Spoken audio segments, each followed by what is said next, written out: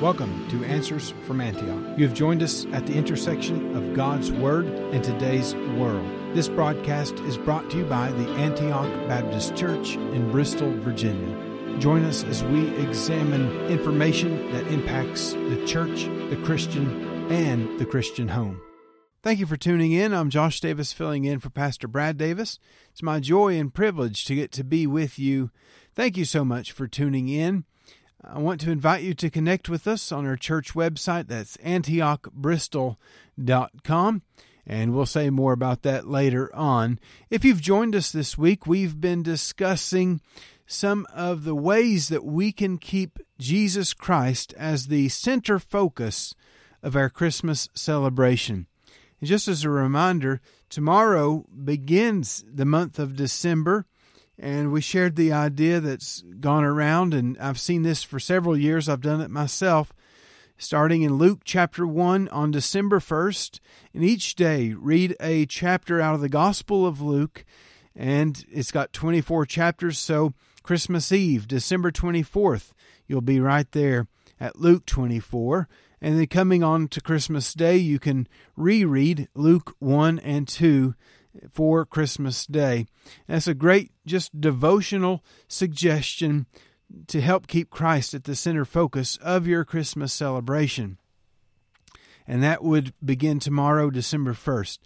On today's program, I want to talk about how do we handle Santa Claus. And I'm going to speak about it in a more grown-up way, certainly not in a bad way, but I'm just saying if there's young ears around who may not want to hear this, or maybe you don't want them to hear this, you can pause and come and pick it back up later, different things like that through our podcasts and stuff like that. So just wanted to give that word of caution out there. Different people have different feelings about Santa Claus, and I'm going to share with you my personal convictions and what we do as a family to help our kids. And I feel like it's a spiritual help. And again, this is my personal conviction. You may not share the same personal conviction, and that's between you and the Lord. Wherever you land on that, you be right with God, I'll be right with God, and we'll be happy. And I'm not against Santa Claus per se. I don't have a vendetta against him or anything like that. But my view is that I want my kids to understand what is real and what is true.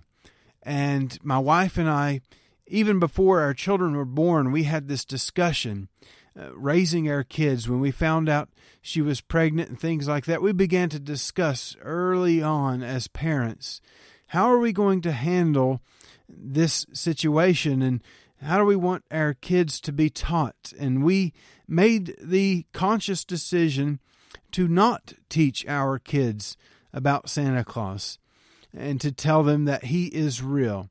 And they know, and they've always known, that he is make-believe, that he is not a real person, that it's me and your mommy that are buying these presents for you and wrapping them and putting them under the tree and things like that.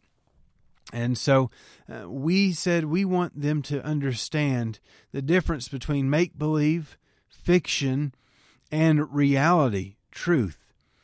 And I know that just because somebody hears about Santa Claus and believes in Santa Claus when they're a kid doesn't mean they're going to believe that Jesus is a fairy tale when they get grown up. I know the line is not that black and white, but at the same time, it was a personal conviction that we had, that we wanted them to know that Jesus Christ is truly God, and that Christmas is the season to worship and honor and praise the name of Jesus Christ. And we didn't want to open the door for anything to pull that down and to pull that away and to tear that down. And so we made that decision, and that's how we wanted to focus our Christmas celebration, all about Jesus. And now my kids, as they are growing up and they're both in school, elementary school aged, they are coming home with some questions. You know, how do we interact with kids who still believe in Santa Claus? Do we tell them that they're wrong? My son is more in that line of thinking. Well, I just tell them that they're wrong and that Santa's not real. And my daughter is more of the line of, well, maybe we shouldn't tell them, maybe we shouldn't say anything. And that, you know what, that's opened up a doorway for a great conversation, because it's helping them to see, how do you handle it when people have differences of beliefs? And when should you speak up? And my advice to my kids was simply this, that you should never apologize for telling the truth. You should never apologize for bringing truth into the mix and speaking the truth. Now, I said if you speak it in a hurtful way, then yes, I believe you ought to apologize, because you're not speaking the truth to help somebody or to build somebody up. You're speaking it to tear people down, or to shame them, or to make them feel bad, or to feel less than, or anything else. We don't say, oh, you're just an idiot. How could you believe in Santa Claus? I can't believe you would believe in that kind of a fairy tale. That's nonsense. I say, that's not the attitude to have at all. We should apologize to somebody if we have that attitude.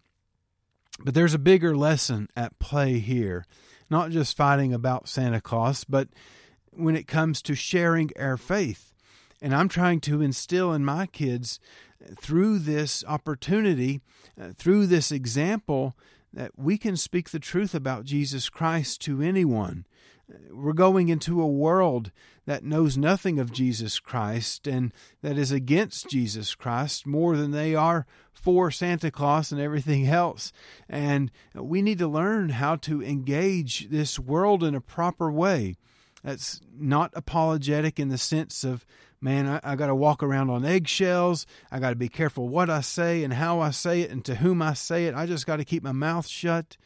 No, we have the truth that can change lives, that can set people free from the chains that are binding them and holding them back. And we have this good news. We need to have a sense of holy boldness about us. And God give us that holy boldness that we need to speak the truth in love.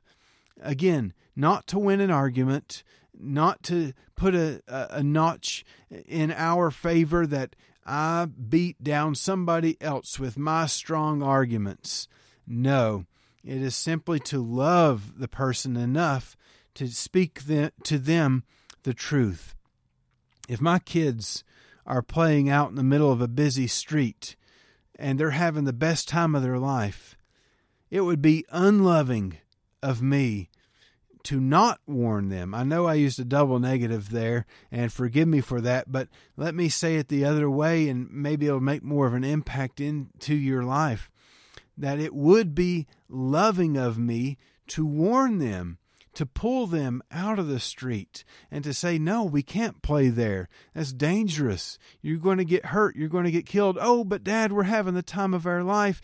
It's so much fun. Let us play. We just made up the best game ever. No, it's dangerous. You can't play there. You don't belong there. Come back to the yard where it's safe, where you're protected. That's the attitude we need to have going into this world, simply because we have a world that needs the truth. This world, I believe, is searching for truth in all the wrong places, and they're coming up with all the wrong conclusions. Everybody doing that which is right in their own eyes.